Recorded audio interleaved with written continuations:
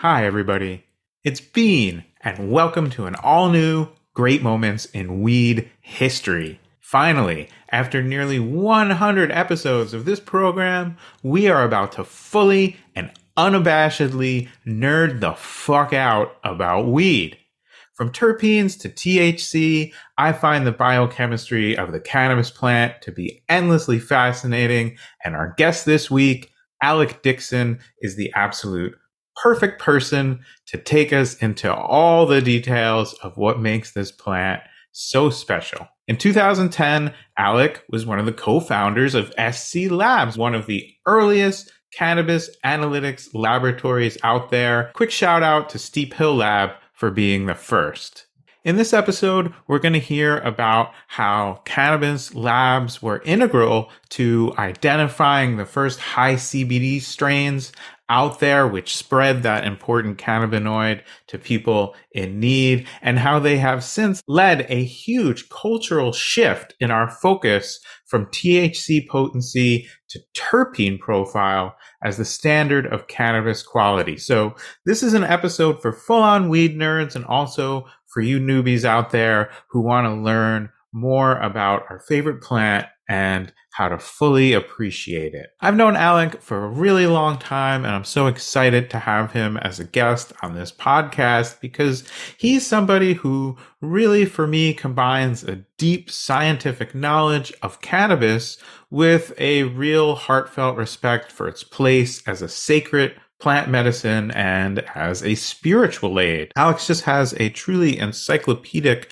knowledge of this plant at the chemical level, and he is great at explaining some of the really subtle nuances of connoisseurship, of cultivation, of how to, in essence, get the most out of this plant and to bring it into the mainstream of our culture through the kind of third-party verification of safety and efficacy that cannabis labs can bring to the conversation scientifically without losing sight of what attracts us to this plant to begin with, how it enriches our lives, how it might enhance our sense of spirituality, how it can be a healthier alternative for a lot of people to things you might be doing to relieve stress. For example,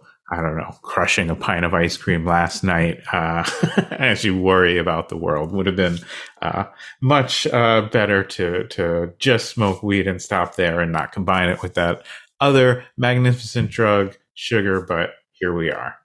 Anyway, needless to say, I learned quite a few things about weed in this conversation, and I also learned a lot about Alec and his personal weed journey. At one point in this story, I actually note that Alec found himself in the most weedless circumstances I've ever heard of anyone being in. And I speculated that it was perhaps the most weedless circumstances imaginable on planet Earth. So my challenge to you, dear listener, is try to guess where that would be. What would be the most weedless circumstances you could find yourself in?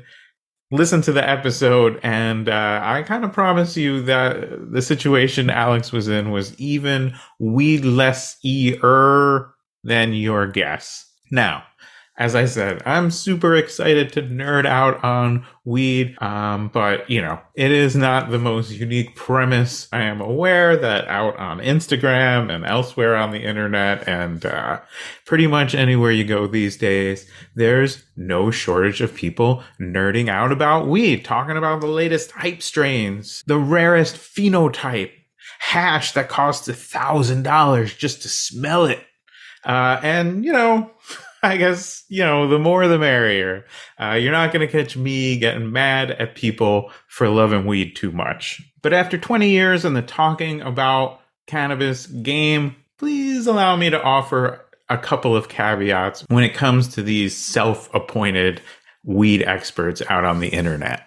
One, these people blowing up your feed, they may know a few things about weed, but they don't know everything about weed, even if they act like they do. And point of order number 2, a lot of these self-appointed weed experts think they know a lot more about weed than they actually do.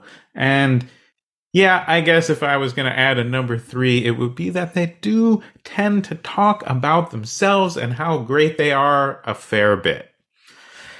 I'm aware I'm starting to sound like an old man over here shaking my fist. So I guess my point is that while I do personally find this weed nerd type stuff fascinating, it's just one small part of a very, very big story. Most important to remember is that weed is a medicine that can save your life, and it is also in too many places a crime that can get you locked up. So don't get so caught up and nerding out about the granular details of this or that strain that you, as they say, miss the forest for the trees.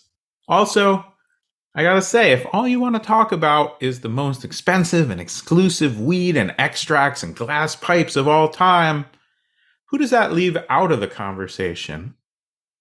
Now, in my conversation with Alec, we got into the plant at an elemental biochemical level, and we also talk about how it helped him transform his life after getting out of the military. So it is in the Great Moments in Weed History tradition, quite a story with several great moments along the way. But before we get into it, I do want to stop and say a huge, heartfelt thank you to everyone who supports this podcast on Patreon. You can join us by going to Great Moments in Weed History.com.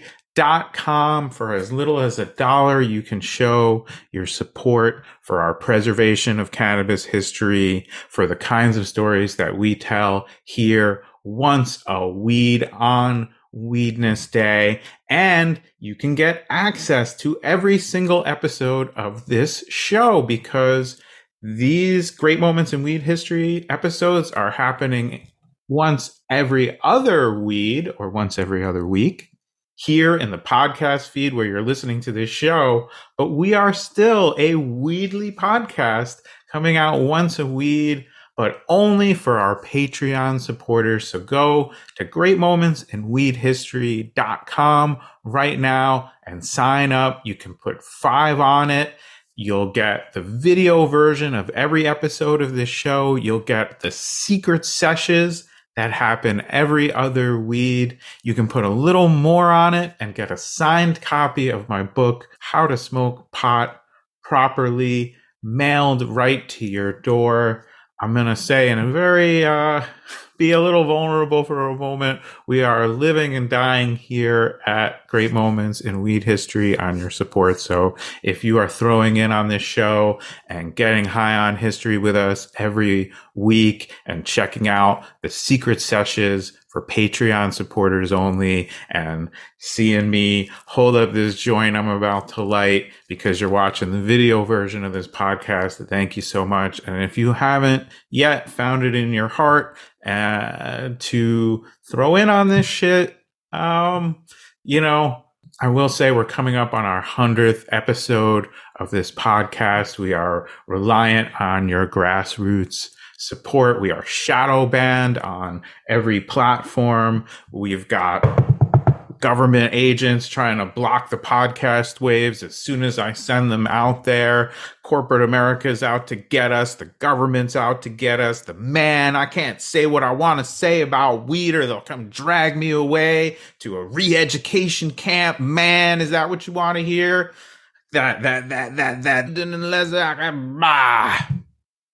I don't know, man.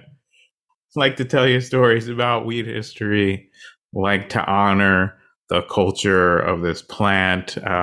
Love the opportunity to nerd out about weed with you. And just want to make sure that we can keep doing this show long into the future. So last plug for it, please just go to greatmomentsinweedhistory.com if you enjoy the show, see what you've been missing, and maybe throw a couple nugs in the jar, as they say. Speaking of weed, you certainly don't want to nerd out on weed without some weed to nerd out on, if you know what I'm saying. So I've got this delicious joint rolled up in some counter programming to what you're about to hear. We're going to super nerd out on weed. I'm just going to say it's not any specific anything. It's some regular old weed, and I'm glad to have it because, you know, when it comes to weed strains and all that, the difference between this and that is vastly less important than the difference between some and none. I'm very glad and blessed to have some to share with you for this episode. I hope you've got something to smoke as well. If you're not quite there yet, you know what I'm going to say. It's cool. Just hit pause and use that time to roll yourself a joint, or to split a blunt, or to pack a bong, or to endabulate a dab, or to eat a wise amount of edibles and not too much, or to slather yourself from head to toe in topicals, whatever you want to do to get ready, because when you're ready and you hit unpause, we'll be ready for another great moment in weed history.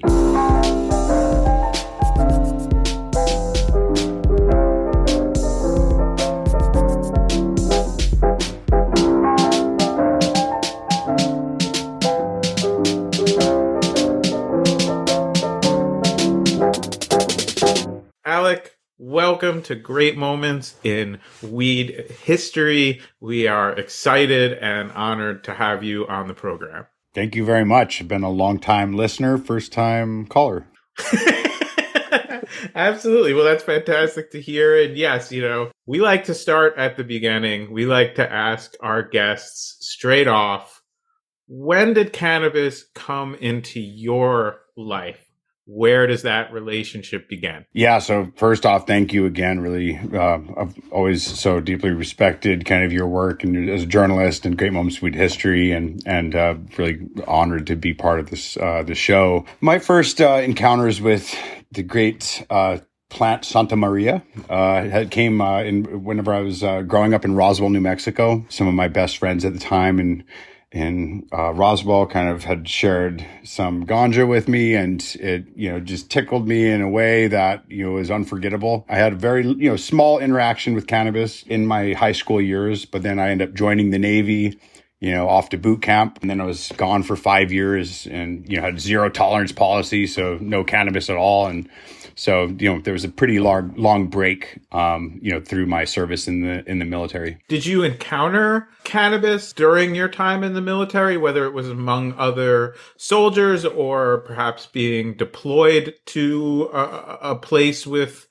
cannabis as part of the culture? You know, I was on submarines whenever I was in the Navy. And so I had the awesome opportunity to be stationed in Pearl Harbor on Oahu. So I was there on a submarine for 3.5 years. And I remember whenever I was there, you know, some of the civilians, you know, kind of that we would hang out with would, you know, kind of puff herb. But you know, during the time where I was in the Navy, the military very thoroughly indoctrinates you into this belief that, you know, zero tolerance policy, any detection, any, you know, kind of inebriating substance other than alcohol and pharmaceuticals and, you know, kind of nicotine, you know, is strictly off limits. And if it's detected, you get an other than honorable or dishonorable discharge. And so, you know, that just kind of really stuck with me. And I just had this, you know, 5-year period of abstinence from cannabis during that time of my life. I will say this as well, as somebody with anxiety, a touch of claustrophobia, and an anti-authoritarian attitude, a military submarine is probably the worst place to get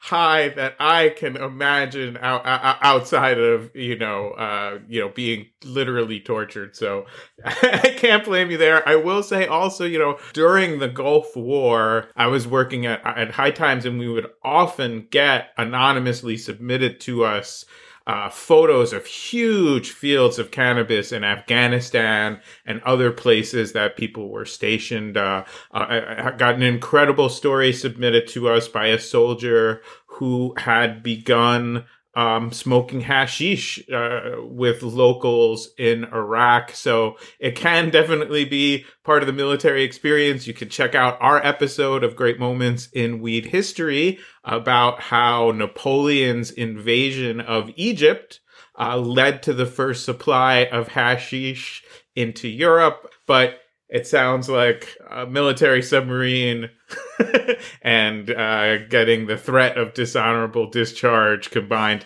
to keep you weed free for about 5 years. When does that dry spell break? So I joined the Navy August 16th of 2001, which was 8 days after I turned 18. I was actually in boot camp when September 11th happened. I was in the Navy on submarines for 5 years. And whenever I got out of the Navy, the submarine I was on kind of had left Pearl Harbor, went underneath the North Pole. We actually surfaced at the North Pole through like 10 feet of ice, doing a little emergency blow where the submarine shoots out of the water. But we ultimately were on a final destination to Virginia, to Portsmouth, Virginia, where our boat was going into shipyard. Got out of the Navy in Virginia. I was living in Virginia Beach, going to work in Norfolk, and I was kind of a local drunkard. As I was getting out of the Navy, I was a local drunkard at this bar called Peabody's, actually in Virginia Beach, and it was there that I met this really incredible human being in my life that ultimately really helped kind of bring me into who I am today. And it was this amazing female named Taylor Blake, who turned out to be the daughter of this pretty legendary cannabis advocate and activist in Northern California, puts on the Emerald Cup, Tim Blake. And kind of that's really where my whole entrance into the cannabis space kind of came about. Wow, that is quite an origin story. We've done an episode on this program about Abdullah and I getting to be judges of the Emerald Cup. I have often said I believe it is the best of the large scale cannabis events by quite a bit at this point, in terms of respecting the culture, in terms of respecting the plant.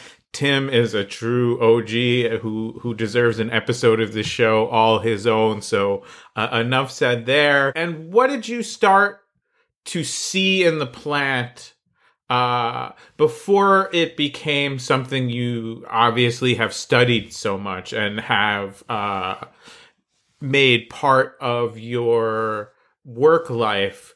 When did it start to speak to you personally, and when did you realize this is going to be a big part of my path going forward? So I got out of the Navy as a local drunkard at this bar. This amazing human being, Taylor Blake, was a bartender at this bar, and she was about 10 years detached from her California West Coast family because her dad got busted kind of by the feds growing cannabis indoor in Santa Cruz in the 80s.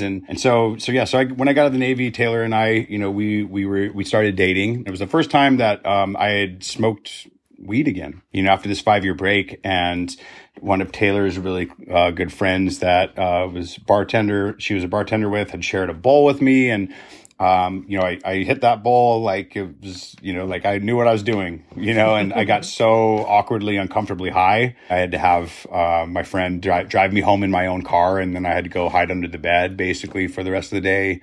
And it was a very uneasy experience. It was very difficult. And for what it's worth, I remember like the first 10 to 15 times I smoked, it was the same experience. And I was almost turned into one of those people that said, oh, it's not for me anymore. What I learned later on in life is I, had overstimulated my endocannabinoid system and, kind of had got way too high. And then, that's a whole story on its own, but I just came to really respect and understand people's perspectives, that are new time users, or take a break for a period of time and then come back and have a negative experience and, almost think it's the cannabis less than themselves. Clearly that might be a situation where a lower dose of cannabis is going to treat you more gently and more kindly. But I also really do like to point out, if you haven't smoked in 5 years and cannabis is helping you process some trauma, well, you got a 5-year backlog.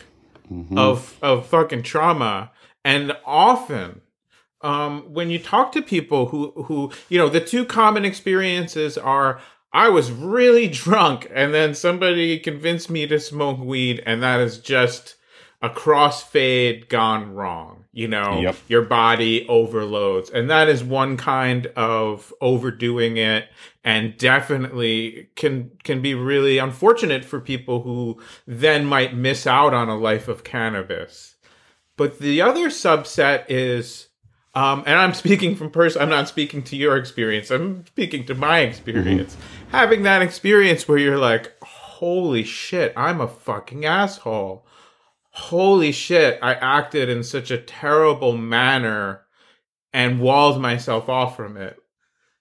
That's a difficult experience, but ultimately can be, a rewarding one and an important one. And so I think that's something to keep in mind, whether you yourself are the person having that experience with cannabis or with psychedelics or what have you. And certainly if you are maybe trying to be helpful to somebody who is having that kind of experience. I couldn't agree more. I think it's I believe it's like a rite of passage that the plant puts you through in a big way, as well as, some of these other really powerful entheogens that you were just describing. I mean, at a minimum, I believe that they command respect in how you approach and how you consecrate and these medicines, and what times with what people for what reasons. But it was interesting because my first series of times when I got out of the Navy, it was exactly that, and I came to realize how important of a space that is to be in, with yourself and your mind and your thoughts, and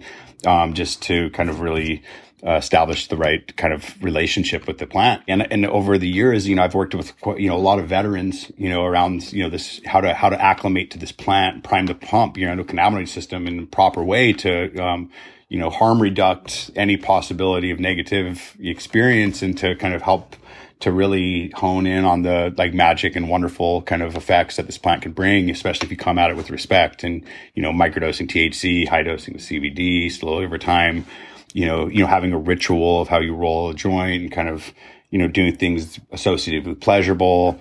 And then, over time, slowly start titrating up the amount of THC to where you can actually handle the effect. But anyway, there was this point in Virginia, kind of when Taylor and I were living out there, I got out of the Navy, she got me a job working there as a bartender. And that's when I kind of came to learn who her dad was. And, he was so kind to kind of send us, some nugs. And, there were these big, beautiful, shiny, kind of diamond looking, like some light green, some dark purple, and the range in between. The arrival of this incredible cannabis from the West Coast is the first great moment in your personal weed history, as I'm going to call it right there.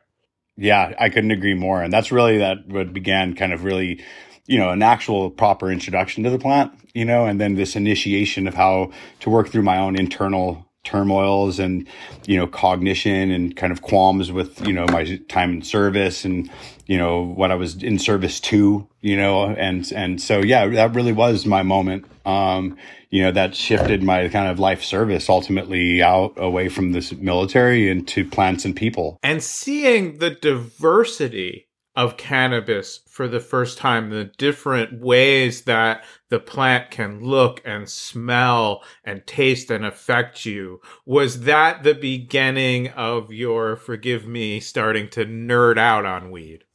Oh, yeah. Oh, for sure. Well, because I remember when I first saw it, I was like, what is this?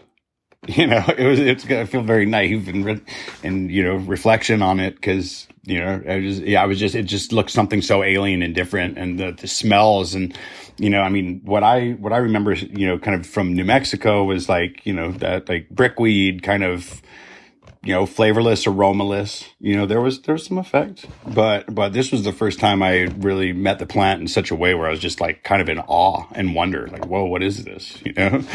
And, this wonderful human being, Taylor Blake, and I, we had the shared goal of moving to California together because she wanted to reconnect with her family. Early 2000, we moved, drove across the country to California. And, originally I wanted to go to Southern California to go, use the GI Bill, Cal State Long Long Beach. I wanted to go for electrical engineering. I was following in my brother's footsteps of going to then go on to work at like Lockheed Martin or Raytheon or, military industrial complex vibes. That's kind of the trajectory I was on. And give so much thanks to this great plant for helping to set me straight and kind of really connect me to who I am as a human. Tim Blake had kind of caught word from Taylor's mom that we were having a hard time finding roots. And it was, in early like February 2007 that he reached out to Taylor and invited us up to Mendocino to go through Ganja boot camp, to move up to his property and kind of help out around, and it was, it was life-changing to say the least, moving up there. I remember having such a shallow thought whenever we first were moving up. One of my biggest goals was to learn how to roll a joint. I was just really starting to kind of, develop my love and appreciation for this plant, this great teacher spirit plant. And we moved up there and we were there till, kind of through the end of the year, participating in a full sun outdoor kind of, 2 parcels, 99 plants we planted. I dug trenches, 200-gallon pots. I mean, it was thoroughly life-changing, and I learned so much more than I could have ever imagined. And kind of Tim Blake became, my born-again weed dad, essentially, at that moment. I give so much thanks to the Blake family because Taylor helped really connect me into my life's work with this plant, cannabis. And then Tim kind of really helped teach me the way. I feel like I've developed my bachelor's degree almost on the job training at that time. And he also shared all my first psychedelic experiences with me. Tim Blake turned me on, and I am forever in gratitude and debt of gratitude to him for that. By the time, Emerald Cup 2007 came along and the year had been wrapped up from, our full kind of life devotion to kind of growing these plants, full sun, outdoor, organic, learning how to be and live organic, how to not use or put chemicals on or in my body, and begin this path, or this organic path. It was life changing, and that really kind of like launched my career in service to cannabis. And so to do a very, very quick recap, you have gone from one of the least weedy environments on the face of the earth, because we talk sometimes about maximum security federal prisons. I've interviewed several people who smoked weed on the reg while serving, these horrifically long federal sentences for cannabis. So they're not keeping weed out of federal prisons, but you are on a military submarine under the North Pole. I'm going to say that's the least access to cannabis you can have as a human being. And in not too many years later, you are on Tim Blake's legendary, at this point, certainly, outdoor, organic, Emerald Triangle, cannabis farm, all leading up to this event, the Emerald Cup, which now, draws tens of thousands of people to a county fairgrounds in Sonoma County, California, but its roots are up in the Emerald Triangle. Maybe what was that first Emerald Cup that you attended? Give us a feel of the room and the vibe of what that event was like. Totally. So 2007 Emerald Cup was at Area 101, Tim Blake's property, the Spiritual Sanctuary and Event Center, where the Emerald Cup was birthed. My first Emerald Cup, I was actually parking cars in the mud, in the rain. And so this is a harvest competition and celebration, just like you would have in any other kind of agricultural region. Except this is for cannabis at a time when there are medical cannabis laws in place, but there is also enforcement actions happening, not just at the federal level, but still from the state and the county. It is a very gray market moment in cannabis. I can remember Tim telling me that at the earliest Emerald Cups, when they would announce the winners, no one would come up to accept the award until later in the parking lot they would take it. And I actually got to go to to one that was still at Area 101. It was a few hundred people at harvest time, and I referred to, somebody asked me what it was like. I said it was the gathering of the beards.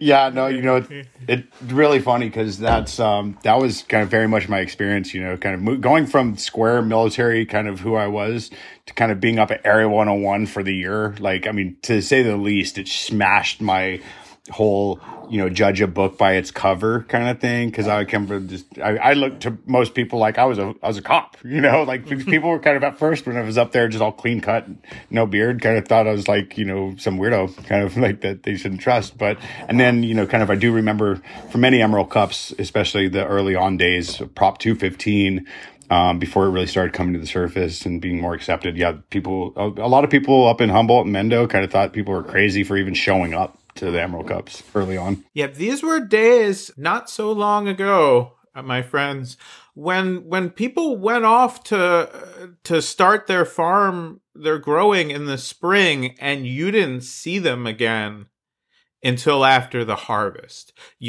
People quite literally wouldn't go to town to buy supplies, X, Y, or Z, anything that would draw attention to you. And thankfully that's changed for a lot of people. When did you start to look at the cannabis plant with the eyes of a scientist? So after spending a year up at Tim's, learning how to grow outdoor organically, moved down to Santa Cruz. I started studying cultural anthropology and ethnobotany, and we had a little indoor going in Santa Cruz, and while kind of going to school and kind of growing, I ended up getting a really awesome opportunity to get a job at this spot called Santa Cruz Hydroponics and Organics, run and owned by another really great mentor and teacher in my life named Eric Shedlarski, also known as Shed. A lot of, really amazing cannabis kind of, just young buck leaders kind of coming up in the space, kind of were,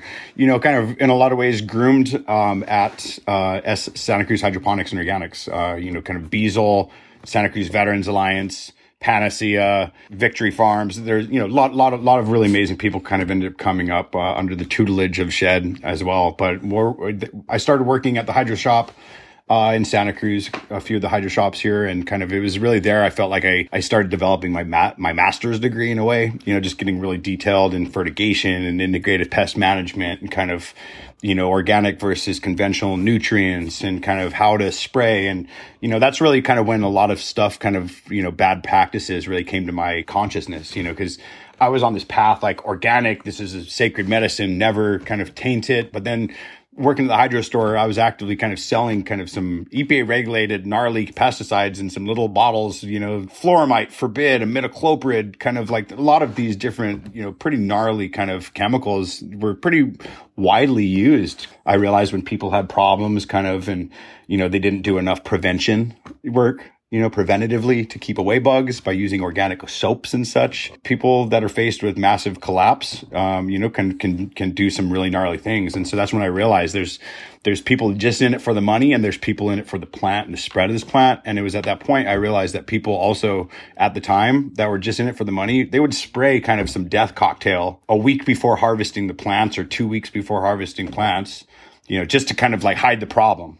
Because they didn't want it to kind of get to overgrowth or overspread. And that just in a way kind of really just turned me off to certain types of people that were growing this plant in the lead up kind of to legalization and such. This is an era that was commonly referred to as the Green Rush. Mm-hmm. And it was happening in part because of this gray market had reduced the risk without bringing in any kind of legalization. There were great aspects to that gray market, but one of the unfortunate ones was what you described, people coming in and seeing it as a way to make a lot of money with not as much risk, no real love of the plant, and no regulation in place regarding cultivation practices, and no lab testing in place to verify that the cannabis was clean of these chemicals. And then just one more point, we're talking about chemicals that would be pretty sketchy for a plant that you are going to eat, but nobody tested them for a plant that you're going to smoke. Yep. 100%, and there was even real good intentioned people that just didn't know, because, you look at the pesticide bottle and it says, oh, you could spray up to, 3 weeks before harvest and it's gone. But that was before people knew, and, come to find out, things last a lot longer than their stated kind of half-lives on these bottles that are produced by Monsanto and Syngenta and all these companies. In 2009, me and 3 other partners came together to form SC Labs, which was a startup, cannabis testing analytical lab. I remember I was working at the Hydro store in Santa Cruz and kind of going to school at Cabrillo and had my little indoor, and I started to become friends with this gentleman named Josh Werzer. Josh and I first started becoming friends, and we had this shared passion of cannabis in place. I was working at the Hydro store, and then he had his little indoor going, and he actually applied for a Craigslist posting in 2008, I think it was, to become a cannabis scientist. It was at the first cannabis testing laboratory, Steep Hill, up in Berkeley. And so Josh was actually the first kind of lab director at Steep Hill when they kind of opened and were getting going. And I remember, just being really fascinated with what that even meant. Cannabis testing laboratory. There was just this moment where I saw him kind of cocking off that he thought he could do it way better, because they were using GC to test for cannabinoid content, where he thought it would be HPLC, which would be the superior method, because you could test for THCA and CBDA. But, this was just very early on in, my whole understanding of what cannabis science even meant. So, Josh, he thought he could do it better. And, I just happened to be in a conversation, kind of sometime that year in 2009, just where I kind of connected a couple dots. And, me, Jeff, Josh, and Ian Rice, Jeff Gray, Josh Werzer, myself, we came together and, we started SC Labs. And so, pretty much, testing cannabis, analytical chemistry on cannabis applied, since then. So it's been about, 13 years kind of in the sole kind of hyper focus of analytical chemistry applied to cannabis. And it's been the most educational experience of my life, for what it's worth. Absolutely. Well, I'm going to call this as the second great moment in your personal weed history, and really a pivotal moment in the history of cannabis and our modern understanding of the plant is the creation of these cannabis testing labs that are not completely controlled by the government and that are actually looking to understand the plant and have access to a huge supply of samples for the first time, because states like California have dispensaries that are going to use these labs to be able to, for really the first time, inform consumers at the very least about THC percentage and, as it evolves, much more. My question to you is, over the past 13 years, being pretty close to the ground floor of that phenomenon, what have we all learned about cannabis through that process? I'll preface it by saying you have probably seen as much and as many different kinds of cannabis as anybody walking the earth right now. To put a lot on you, what have we learned over the last 13 years about this plant? Nice. That's a enormous question. Just at the beginning of cannabis testing starting, in California, for the longest time, everybody thought it was just THC, and it was like kind of an early test that, kind of Steep Hill had ran actually kind of up in Oakland, where the first CBD strain was discovered, and kind of that really helped kind of bring about this little shift that it's not all THC, right? There's other cannabinoids. Well, what are those cannabinoids? And all of a sudden CBD strains started becoming available, kind of Harlequins, Canatonics, like ACDCs, Valentinex, right? There's these strains over time really started to kind of begin popping up, that really helped kind of bring, widen access, and diversify the type of effects that cannabis can provide to people that are looking for, say, CBD specifically, and just all the miraculous ways it's been helpful to different types of conditions. When we opened, we knowing the plant as well as we did up to that point from the cultivation standpoint, we developed very specific tests to what was happening on the cultivation level. So, we invested in a triple quadrupole mass spectrometer. We tested for 12 of the most common pesticides, fungicides, and plant growth regulators that people were using from what we knew of on the market and from serving in the hydrostore communities, just knowing what people were using, right, to combat bugs and pathogens, all that, right? And also the plant growth regulators people used to use to make buds just like a rock you could throw through a window, I remember the era that you're talking about. It was so pronounced that you could really sometimes look at what was then still a sack of nugs, probably in a Ziploc bag, and see that's not what buds look like. They don't look like little boulders. But to the average consumer, or even the average enthusiast, the person who smokes a lot of weed, they really had no idea that such a thing even existed, never mind to be able to look for it, never mind to be able to turn it down in an era when, most people still had very limited choices. It was kind of just how things were. And, and people used to equate kind of just the bud density in these certain ways so that plant growth regulators would bring about as quality and certain things. But there's been a lot of breakthroughs I think cannabis testing has really brought to the community. It's helped kind of really substantially clean up the medicine supply. There was a time kind of in the lead up to legalization where fail rates kind of for, just the 12 pesticides we saw were 30 to, approximately 30% in flowers for one of the 12 pesticides we tested for. Kind of extracts, distillation, where kind of everything concentrates and carries over, and extraction process, we saw 50 to 75% fail rates. All those fail rates just since legalization have substantially cleaned up, which is one of the few positives that legalization has brought about.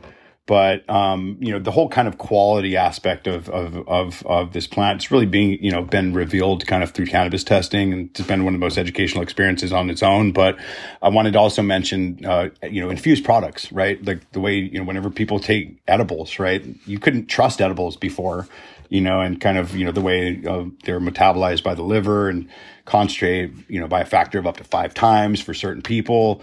It just made. Oh, hey, now that guy at the Dead Show told me clearly to eat half a goo ball, wait an hour and a half till set break, and then I could eat the second half of the goo ball if I felt okay. I'm the one who ate the whole goo ball and spun out in the parking lot and missed the show. So just there were some standards in place. But no, you weren't getting it down to the milligram. Totally. Well, and, that's what's really fascinating to learn across time, too. It's just like, our endocannabinoid system, that's like why we're wired to receive cannabinoids, right? It's like we're all so different. Blood type and metabolism and underactive kind of activity lifestyles, all these things contribute to the sensitivity of cannabis. Also your tolerance. We're all so different. And that's what's so beautiful about this plant. There's such a wide range of diversity that the plant offers. Phytochemically speaking, from the terpenes and cannabinoids and, to the doses that, each one of us need to kind of set up properly for a good experience with cannabis. And to take your point, as seriously as it does deserve to be, taken, in the old days with edibles, somebody would say, well, how is this going to affect me? And you just, in essence, say, well, somewhere between 1 and 7 glasses of wine is how strong it is. Well, that's too big of a range. And so it has sort of opened up the world of edibles for a lot of people who benefit from that. That's really been a huge change. And then I really want to talk about our understanding of terpenes and how that has changed connoisseurship around cannabis and our real understanding of the plant itself. So, at first, when Cannabis Testing Labs launched, testing of THC really kind of almost brainwashed the whole community. I mean, and testing in a big way, at the beginning especially, kind of did a bit of disservice because it really created this one focal point of THC as the way to understand this plant, or CBD, right? But just very basic, one-dimensional perspective. And so what I've learned over time from analytical chemistry is kind of aligned so much with the tribal awareness that those that are closest to the plant have always known about what really matters or defines quality, more than this certain percentage that you get on a piece of paper from a laboratory. What are the things that really matter to choose or define, quality, because THC is not it. We've tested for the Emerald Cup, since 2009. Every year we've tested for cannabinoid content. At a certain year we kicked in pesticide testing and, things would be disqualified if they were seen or pop positive. But it was in 2015 we started testing for terpene content as well. And so every year since, if you look at cannabinoid content and the averages versus what the judges pick as winners, you could always see that cannabinoid content's never had anything to do with what a judge picks. So you're saying what has the most THC in this contest that is bringing together the best cannabis from all over California is not predictive of the winner in these flower categories? Yeah, it's not predictive, nor has it ever been what's won, an Emerald Cup. But if you look at and analyze terpene content, right, and maybe I'd love to take a step back just on what terpenes are, right? I'm sure a lot of people talk in terps without kind of really kind of awareness of what they are, right? And so just for those listeners out there that are interested, terpenes, they're the aromatic compounds that plants produce that bring fragrance. Plants produce these compounds that, both to ward away predators, to call in pollinators, to repel from the UV from the sun. But it's these terpenes, these secondary metabolites that the plant produces that, together with cannabinoids, are what actually create a unique effect that is possible. The effect range in cannabis that's historically been described as, indica to sativa or somewhere in between.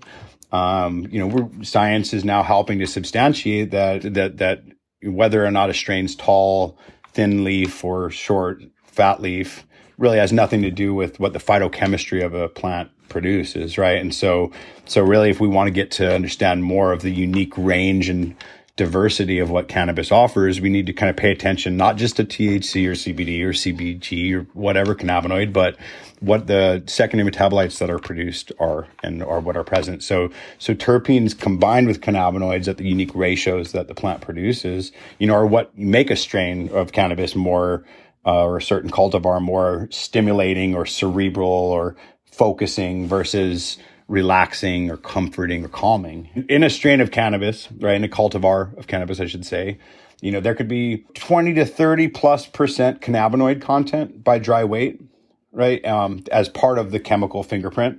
And then the rest of that chemical fingerprint is going to be terpenes and other types of compounds, right? So you could have, if you took like the anatomy of a bud, right, 20, 30%, right, could be cannabinoid content, up to 3 to 5% can be in terpene content, right? The aromatics that really, help to substantiate effects.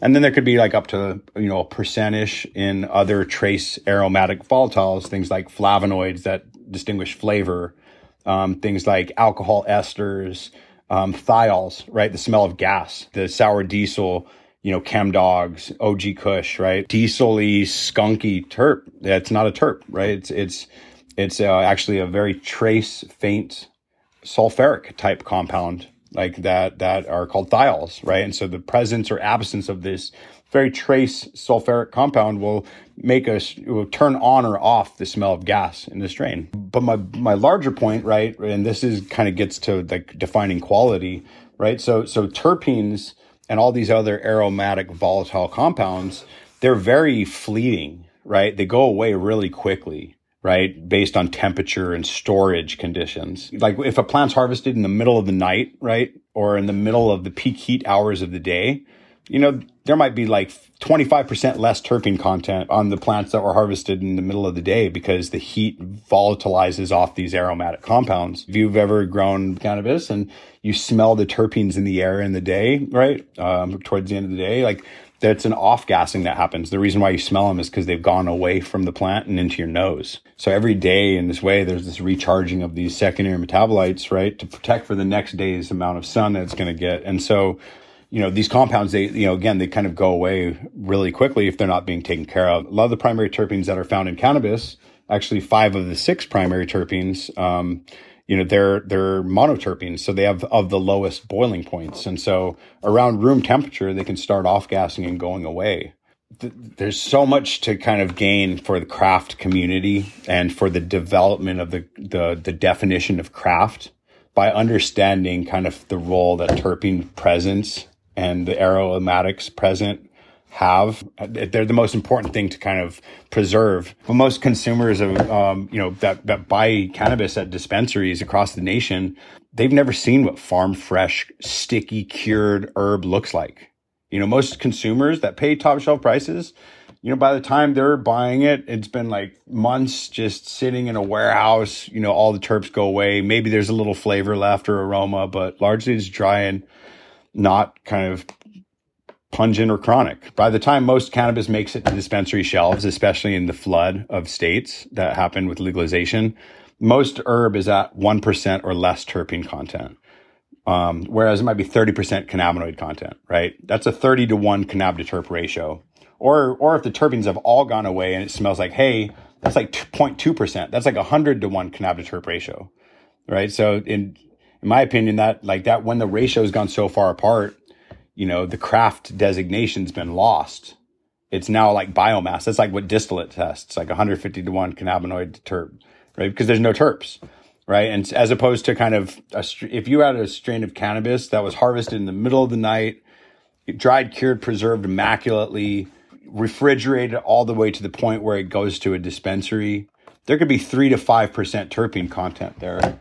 Right. So if you had something that was 15% THC, 5% terpene, that's like a 3-to-1 cannab to terp ratio. Right. So the presence and influence of flavor and aroma and whatever entourage effects possible, it's guaranteed to be really strong in this example versus the one where all the terpenes went away. But again, I apologize, I just rambled on about all that. No, we're calling this one "Nerding Out on Weed" is going to be the name of the episode. Now I picked that before we started, so this is perfect and really fascinating. And I was just recently up in Humboldt, and I was given some farm fresh cannabis by an incredible grower. And I brought it home from my trip.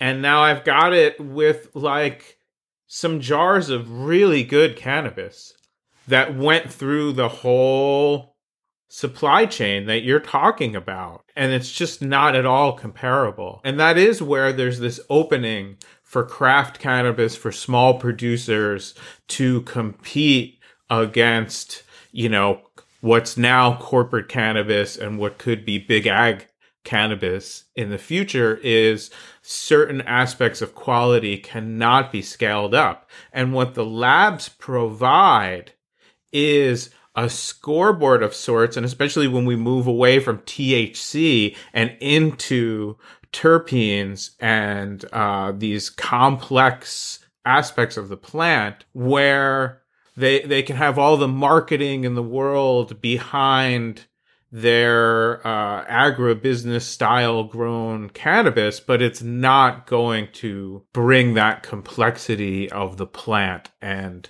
there's the reality of that, and then there's the metaphor of that, because I think what this episode has sort of been about is these polar visions of the world. You starting in the military, and I'm not knocking people in the military, and I don't want to have the big discussion about it, but you're certainly organized around the idea of killing people,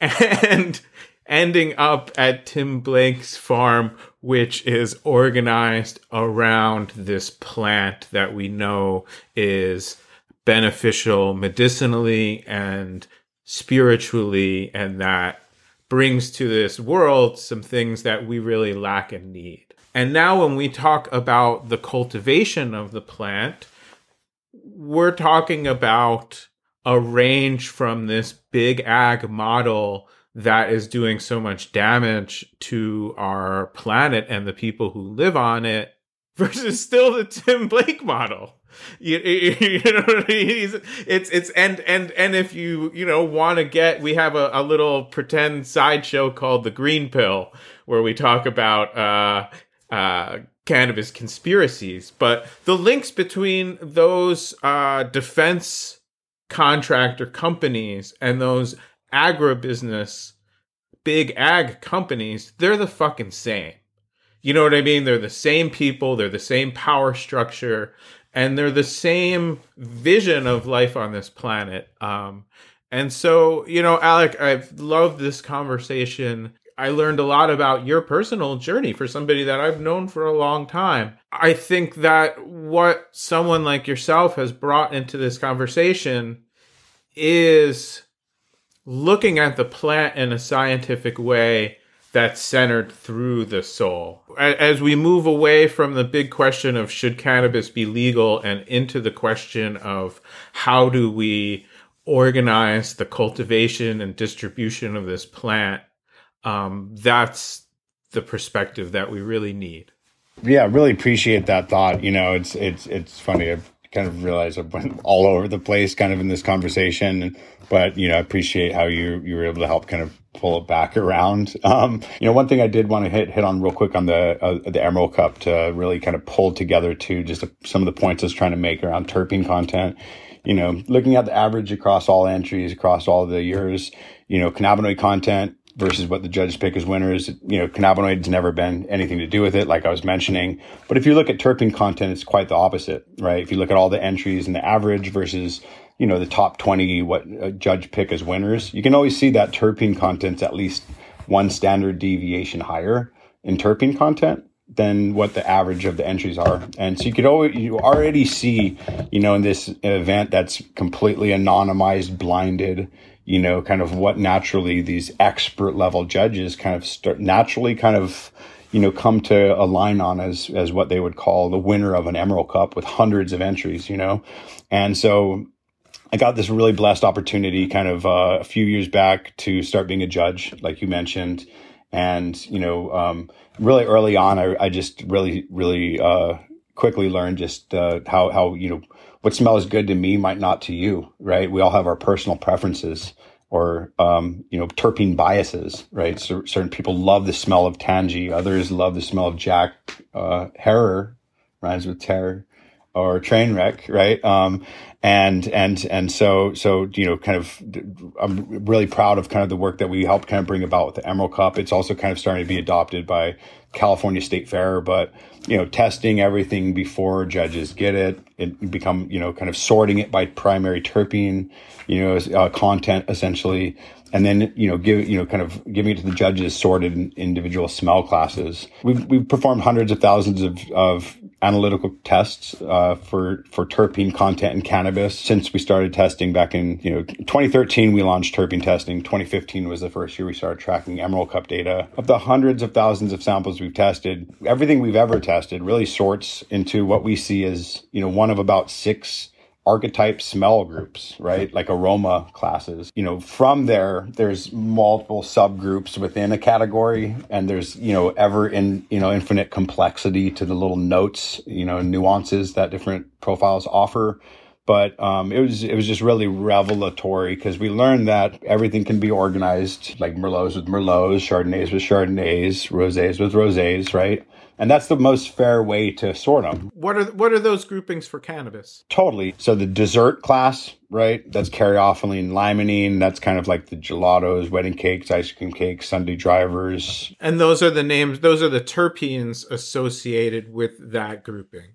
Yeah, caryophyllene, limonene, usually codominant. Sometimes a little higher limonene in the cakes versus sometimes a little higher in caryophyllene in the more earthy, gelato-y kind of profiles. So desserts, it's one category, right? Then you have like OGs and gas, right? Chemdog, sour diesel, Gorilla Glue, right? You can use the terpenes to sort them. Limonene, myrcene, and caryophyllene are the primary terpenes found in those profiles. But again, like I was sharing earlier, the smell of gas isn't even a terpene. So you could, you could do the best you can by sorting by primary terpenes and have something that looks like an OG, But, whether or not it has that little trace sulfuric compound, will change whether it smells like gas or smells like kind of like dough or dessert. So there's desserts, there's OGs and gas class. There's like Sweet Dream Fruity, right? That's myrcene, like really high myrcene. That's kind of the Cherry AK, like Panama Red, Tangy Forbidden Fruit, Calio, Purple Urkel, GDP Grape Ape, right? Kind of a lot of classic purple, the modern day purples are kind of more in the dessert range of things, but, a lot of the classic purple strains, that's really high myrcene with a little caryophyllene, right? That's the GDP Grape Ape, Purple Effects, God's Gift, all those types of profiles. Then there's the tropical floral class. That's this terpene osmine. Some call it osamine. I prefer osmine because way more of awesome name. But osmine is the terp that's kind of brings about. It's one of the primary terps in the smell of lavender, right? So the smell of lavender is linalool and osmine are the primary terpenes in that smell. So it's this like low key floral terpene. Whenever it's primary or with myrcene, kind of there's this class called like the tropical floral class. So like super skunk, dream queen, green crack, kind of in the pines, pineapple, kind of mango, a lot of profiles like that. Then there's the Jack and Hayes class, and that's kind of the classic sativa type class. That's terpinolene in really high amounts. That's the, Jack Herer, Trainwreck, Super Lemon Haze, Durban, Dutch Treat, Bull Rider, a lot of those types of profiles. And then the sixth class is really kind of reserved for the most exotic or rare terpenes. And that, that can be like random examples of like pinene, limonene, pinene, like so alpha pinene, followed by limonene, followed by beta pinene. That's a really rare, super, super rare profile, like 1% outlier. Quick shout out. Anybody who's got that weed that smells like pine, get in touch with this podcast, please. And I don't mean a faint whiff of it. Is like that's one thing I remember from the first weed I ever smoked that distinguished itself. I grew up on brick weed, definitely. The first thing I ever paid more for, the first thing that was called Kind Buds, it wasn't given any specific name, had this pine smell that I feel like I've been chasing ever since, because I know from my careful listeners know that I attempted to be a flower judge at the Emerald Cup once and had to, in essence, bow out for I could no longer see the forest for the trees, as they say. It is an overwhelming endeavor, and you realize that no amount of personal dedication can provide you with the skill set of discernment that somebody who professionally analyzes cannabis has, whether that's at a lab using instruments or, to get back to kind of one of your earliest points about the innate wisdom of the cannabis culture. Mm-hmm. Smelling weed was always how you set the market rate for weed in prohibition cannabis.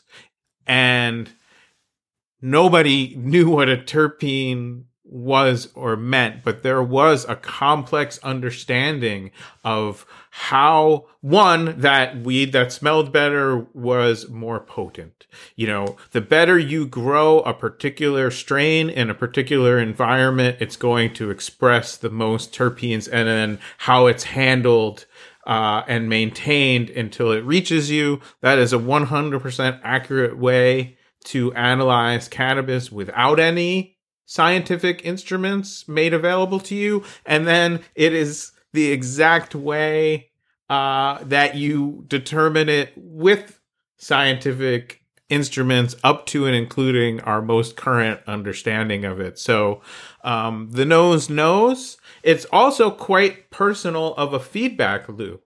Cannabis that smells particularly good to you is probably going to be the kind of cannabis that you like the best. I'm going to ask you as we roll out of this episode, where do you see cannabis itself going in the next couple of years? What will be the new expressions of the plant that you think will get people excited?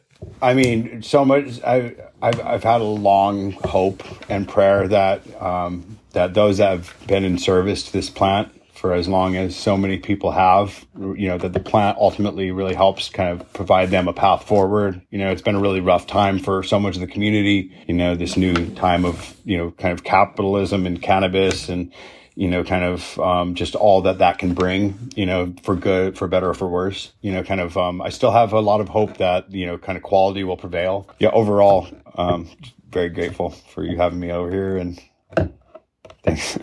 Thanks, man. Yeah, absolutely. Double shout out. I'm not kidding about getting in touch. If you got that sweet pine weed, this podcast enriches my life. Not always enriches, but certainly in making some connections. So I really do want to hear from somebody about that. Some news you can use at the end to reiterate is store your cannabis in the fridge in a tightly closed container. And our show last year this podcast got downloaded in 81 different countries. So well aware that this is being listened to by people in every range of the spectrum, from the incredible choices we have in Northern California, particularly when it comes to seeking out legacy cannabis growers, to places where it is quite oppressive. And I'm sure people are grateful to have relatively safe access to anything that you can get your hand on. So my message would be, make the best choices that are available to you, and understand that if you currently live in a place where you have the opportunity to support authentic, quality cannabis and this way of life that goes with it, and the consciousness that goes with it, make that choice, because that is what's going to incentivize there being more of that cannabis in the world. And if you are in the struggle to have that kind of access and to be out from under this war on cannabis, realize that's another thing that you're fighting for, is to have access to this plant in its best form, grown by people with love and care for the plant, and brought to you in a world that I hope in this year will be peaceful and free of the drug war. Alec, thank you so much for this incredibly enlightening conversation, for sharing some of your personal life journey with us, from sharing what you've learned in 13 years down at the Weed Lab, for being a friend and supporter of this podcast for quite a long time, for being a friend of mine, and for being a friend of weed itself. Hey, thank you very much. So much respect to you and Abdullah. You're a big fan. Well, that's the show, folks. Thanks so much for listening. And if you stuck around this long, please consider supporting us on Patreon. You could put 5 on it at greatmomentsinweedhistory.com. And that would really help us as we research, write, edit, and publish a new episode every Weedness Day. Great Moments in Weed History is written, produced, and performed by me, David Bienenstock, aka Bean. Special thanks to our sponsor, PAX. Go to PAX.com and use promo code GREATMOMENTS, all one word, for a big discount at checkout.